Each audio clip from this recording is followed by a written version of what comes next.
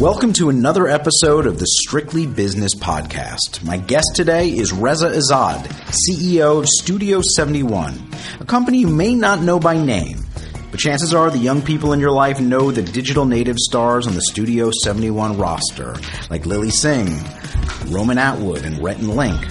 They help the company drive billions of video views online, where building a business on all those eyeballs has never been easy.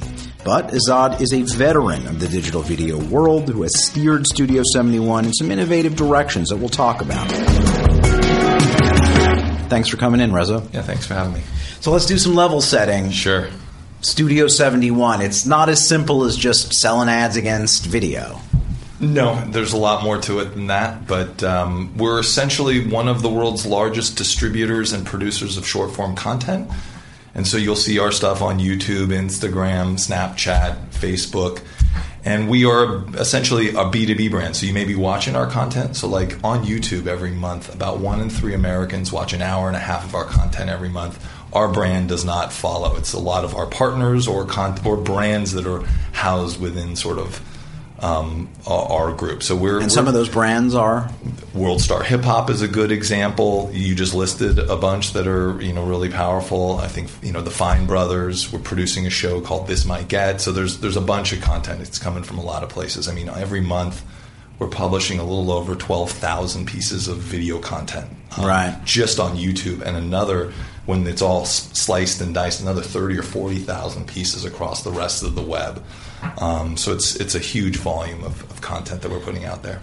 So give me your sense of where we stand right now here in mid to late 2018 in this digital video ecosystem, which seems to me to be, pretty stormy weather. Absolutely. Like if you look at it in the macro, it's all up and to the left. But when you look at it in yearly micros, it's a very, very tough business. I think a lot of our competitors and ourselves, as well, have had to really level set what this business is. So I came from the management side of the business. There's a lot of people who entered in from tech and other sort of traditional players. Well, talk a bit about that, because the history of Studio 71 is interesting. You started as a management company. We were the collective. Right. So there was a management firm. We had about 120 employees. We represented Linkin Park and Kanye West, a lot of music talent, plus mainstream actors like Emile Hirsch and Martin Lawrence and a bunch of folks like that. So yeah, it started with that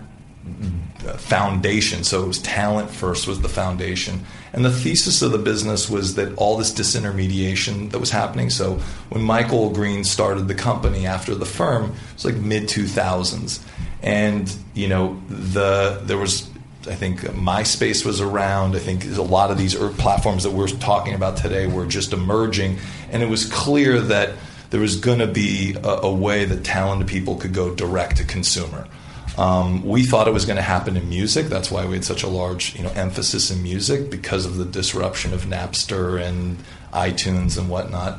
But the reality is, for us, it happened actually in digital video. That's where we saw the biggest opportunity to sort of grow a business. And once we figured that out, Michael was very clear in terms of let's make that our core sort of mission.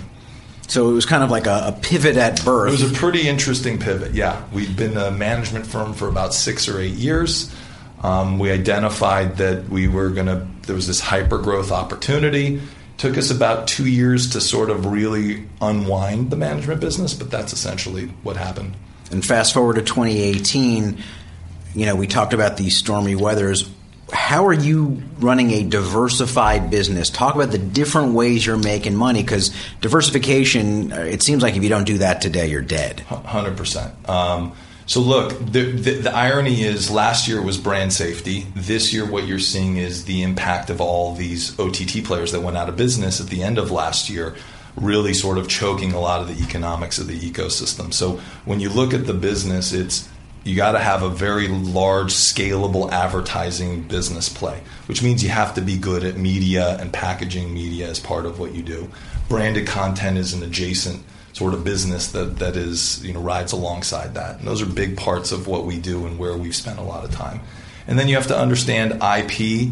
and content creation. That's how we actually fell into the business. Was we co-produced the Fred movies with Brian Robbins, and then did The Annoying Orange and Video Game High School. So we started, IP was central to what we were doing.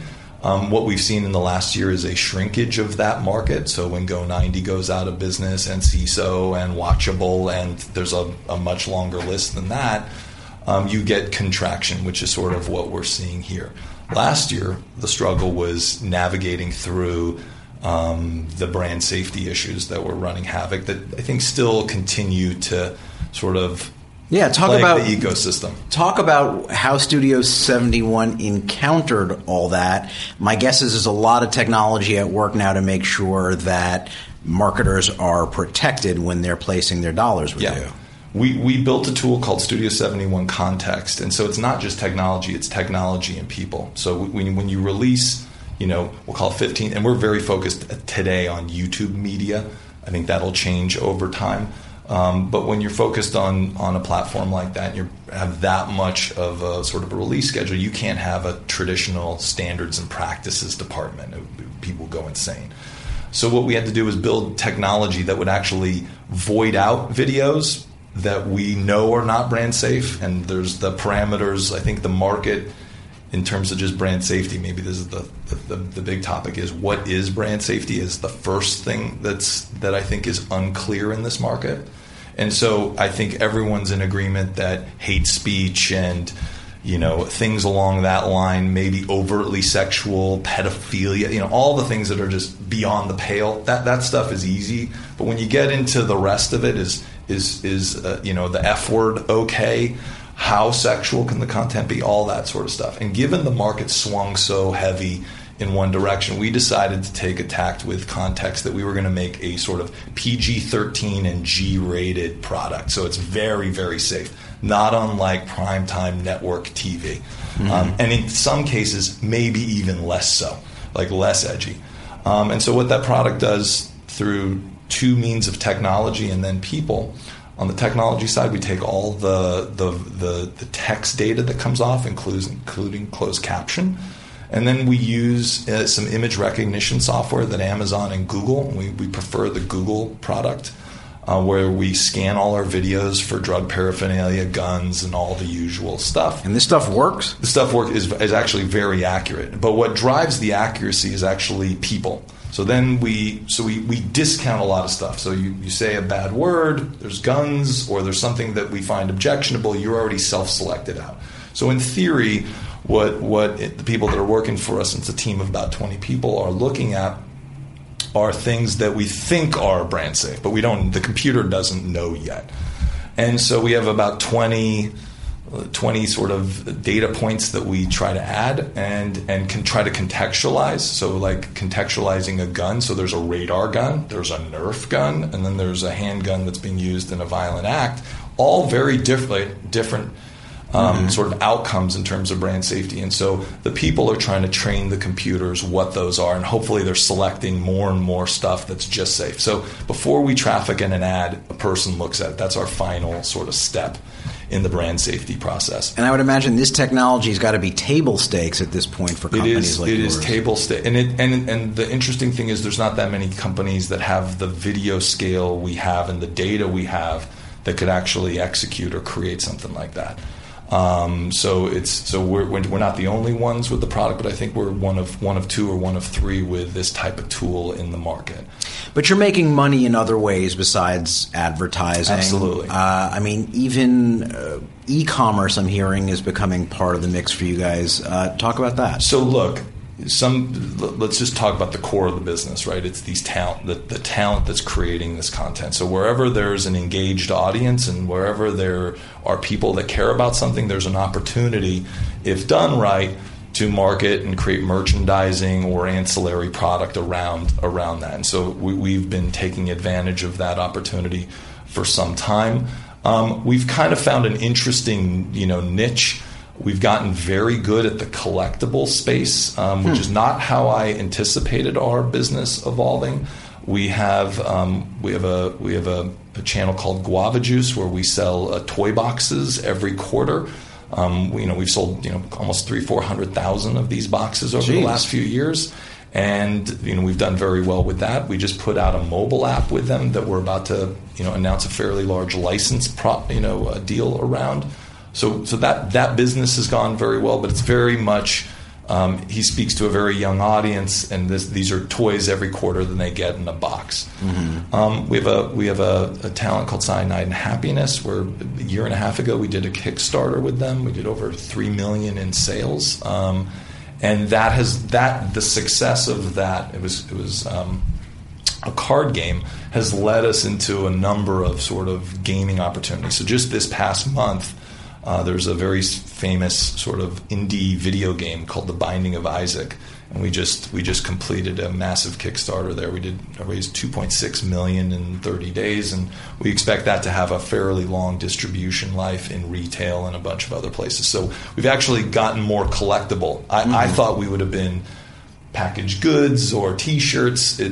Our business has grown in a different niche, and it's an unpredictable business. It is it's hit driven, and therefore our hits have been in this space, and so that's why it's defined that way today. Also, I mean, you're working with influencers, Absolutely. Which from obviously we've seen them amass some great audiences, but not without a real struggle. There's lots of sort of industry anecdotes about how difficult it can be to work with talent like this. So how do you insulate yourself from that?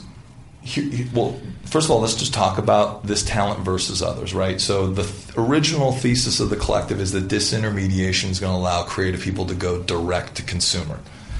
That thesis, when it plays out in video or in music or in any other sort of form, essentially you end up with a creative class that has not had to go through all the steps and all the collaborations that they would normally go through to be successful. Meaning, Roseanne Barr does not exist without ABC putting her on TV and so on, right? And so, therefore, there's a standard they're held to that when ABC cancels the show, it's gone and all of that sort of stuff. On the inverse, PewDiePie can go around saying whatever he says. Disney can't cancel him. Right. So was there impact? Absolutely, but he's able to continue on. And so in a world without those business consequences for behavior, you definitely have challenges in sort of managing and working through that. That being said, when you really want to, when the cream sort of rises to the top, the reality is those that are super successful, and I know we use PewDiePie as an example, the reality for the most part is that the top layer is a fairly professional class, because they have been, over the last 5 years, working with brands, delivering on time, creating content for third-party platforms, taking notes, and all of that sort of stuff. I think where the tension is where the biggest tension is when the expectation of the partner is not in line with the reality of the talent. The partner being any third party. Okay. Right? And so a TV example would be, well, we're broadcast, we should have these rights in deal making, or we should be able to control this because we do with all our other on-air talent, or however that may be. And the reality is you don't get that control because it's somebody who's built a massive opportunity outside of you. Or a brand that thinks they're making a commercial when what the talent thinks is a branded content deal, meaning you're coming into my show, you're coming into my environment, I'm the one who's sort of going to be lending you my credibility in the segment. That's where a lot of the friction is in managing this sort of marketplace. In the branded content side of things, it seems like a lot of people in the industry are complaining about how chaotic that is with regard to representation of this talent. So many different people claiming to speak for, influencer X. How do you deal with that? So that part of the market is very high growth, and barrier to entry is almost zero, right, or very limited. So we have whereas on the media side, on the content side, there's just much higher barriers to entry. So it's very confusing on two sides. You've got, I think, a buyer market that has not figured out who owns the football, and in media or in creative, in strategy and PR, there's firms that actually own the capability and the expertise and the market knowledge. In branded content, it could be the brand, could be the creative agency, could be the PR firm, it could be some specialist. So the fact that the buy side is so fractured is one problem, because ROI, which is what every CMO talks about when they have to ask for budget and all that, when you disperse sort of the expertise across a bunch of agencies, you end up with people who don't have the same measurement, the same expectation, the same quality control, the same standards. So the buy side needs to fix itself, I think, first before the sell side organizes itself. And the sell side is everything goes, right? It's whoever gets the client first. And what the challenge is for the talent is, some version of pricing is all over the place, multiple people representing you, and when you go back to the sort of the perception problem that this talent may be difficult to work with, nothing like a mismanaged representative in the market to sort of further to cement that reputation. And so I think talent needs to take a little bit of control in this at the moment, and I think the buy side needs to sort of clean itself up, which I think over time as things grow, it will have to. Right? So you're hopeful then for change? Well, look, 2 years ago it was $1 billion business. Now they're saying it's $2.5 billion, and it's growing at pretty fast CAGRs, and these are McKinsey analysis of the market.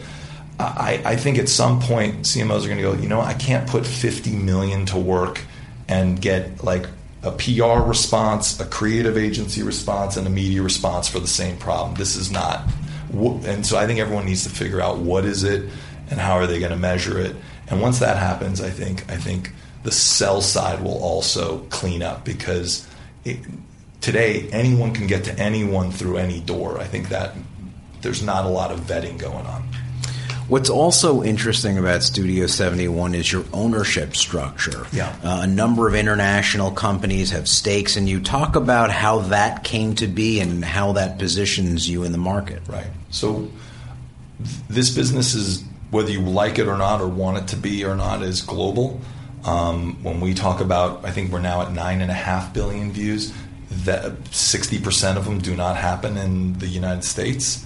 And when people complain about monetization of digital, one of the realities is the U.S. market actually, even just Google on their own, does a decent job at doing it. It's when you add the UK, Germany, Saudi Arabia, the Philippines, all the Brazil, other parts of Latin America, where those numbers just are smaller because the economies and a number of other factors. And so our thesis was, if we partnered in local markets with large sales houses who also had a lot of content that was applicable in short form, we could build a really interesting global footprint that would lift all boats. And so we partnered with ProSieben. They're the controlling shareholder in the business. In Germany? In Germany. They're one of the leading broadcasters, if not the leading broadcaster in Germany. And they were going along that sort of similar path. And I think what's interesting about the model is it's in the U.S. I'm very digitally native, with few exceptions. In Germany, half my content is actually mainstream primetime television and day parts and news and a whole bunch of other stuff. But cut down to short form. Cut down to short form. That's exactly right. So it's The Voice in short form, The Voice of Germany in short form, or Germany's Next Top Model, or shows you haven't heard of like Galileo, which is their science show, or their news shows and stuff like that. And we bundle that with the best of the sort of digital creative community and sell that as an ad package. And so over that business model, we sort of are exporting from Germany into France with TF1 and to Italy with Mediaset.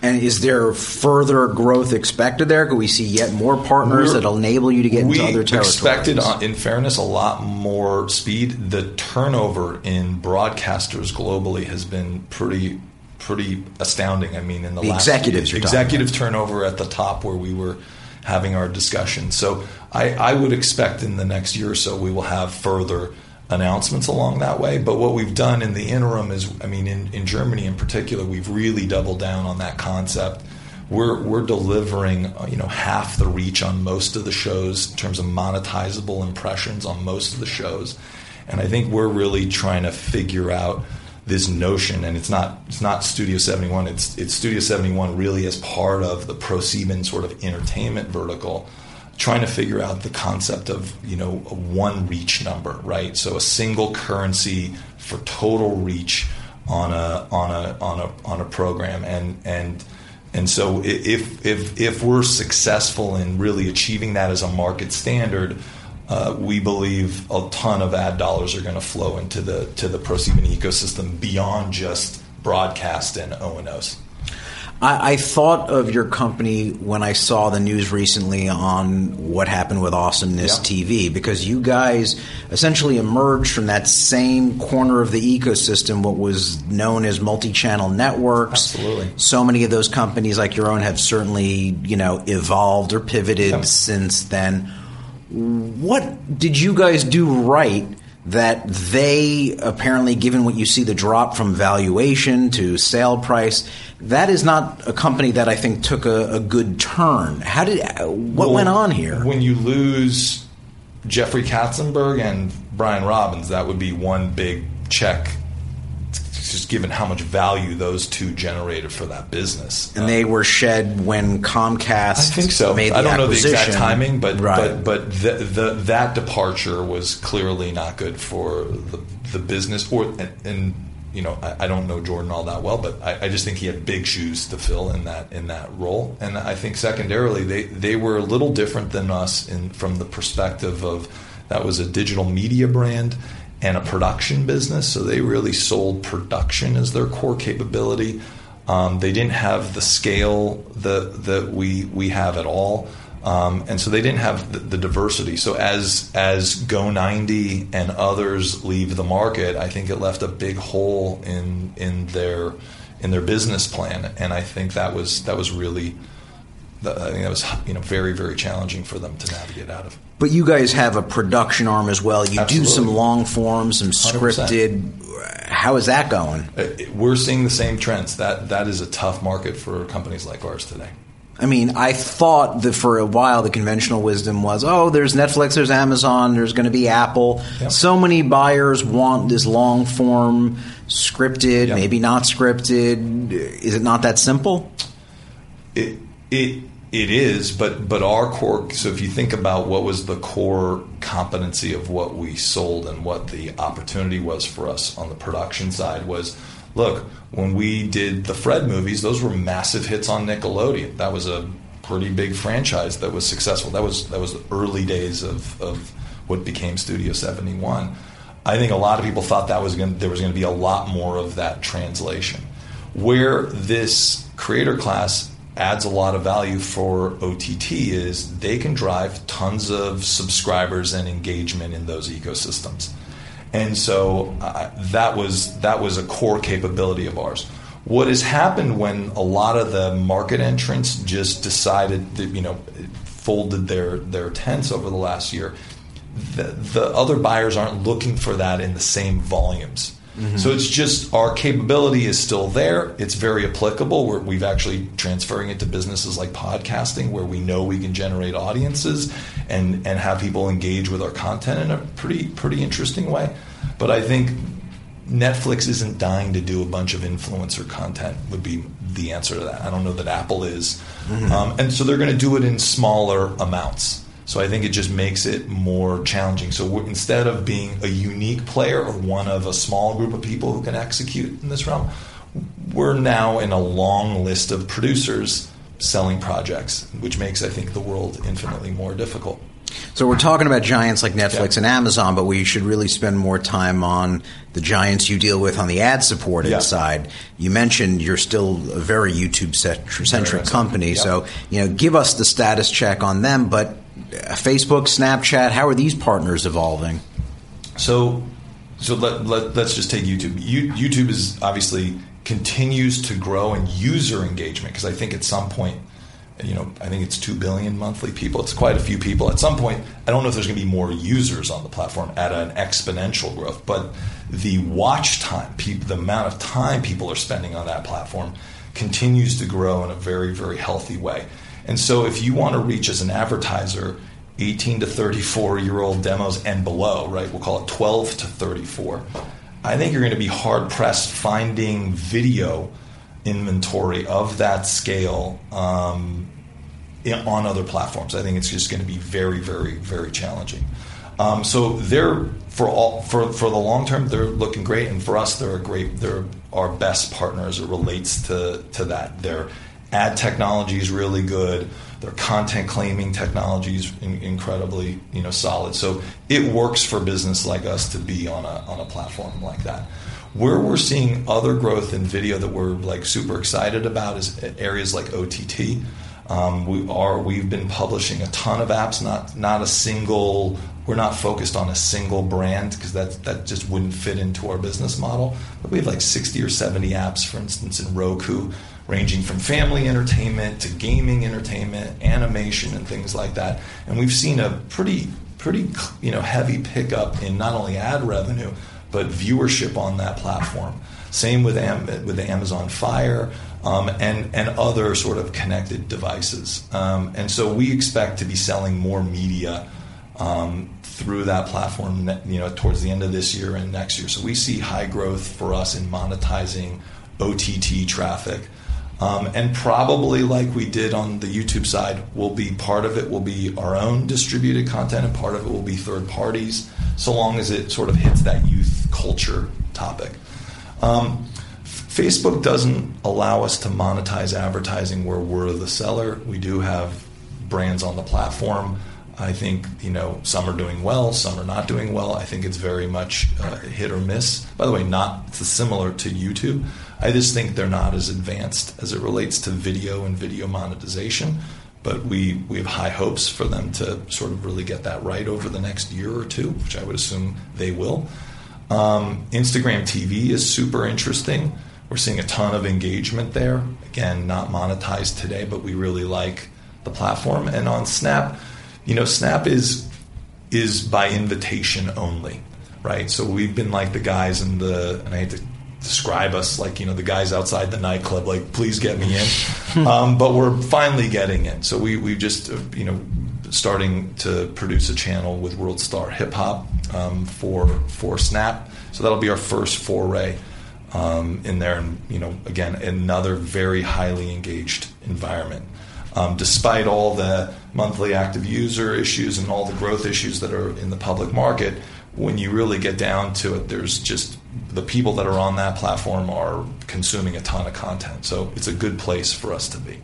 So, one last question. These issues that you just cited, any that we haven't talked about yet that are notable that you're saying anyone who's in the digital content game right now is focused on? Well, look,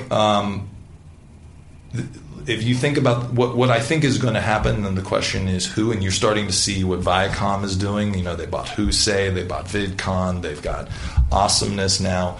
I think you're going to see consolidation in this space just because of all the issues and the variables sort of we've discussed.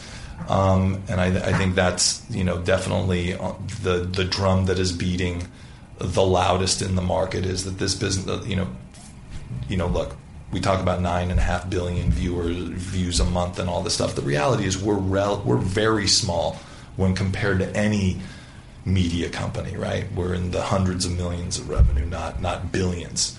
And so, in order to have scale in a market where you're dealing with giants, we got to get a lot bigger, and still we'll be relatively small to add the services our brand partners need, the services our talent partners need, and to service the market. The market's, there's going to be fewer but much larger businesses, and they may be inside companies like a Viacom, or they may be independent. That I don't know.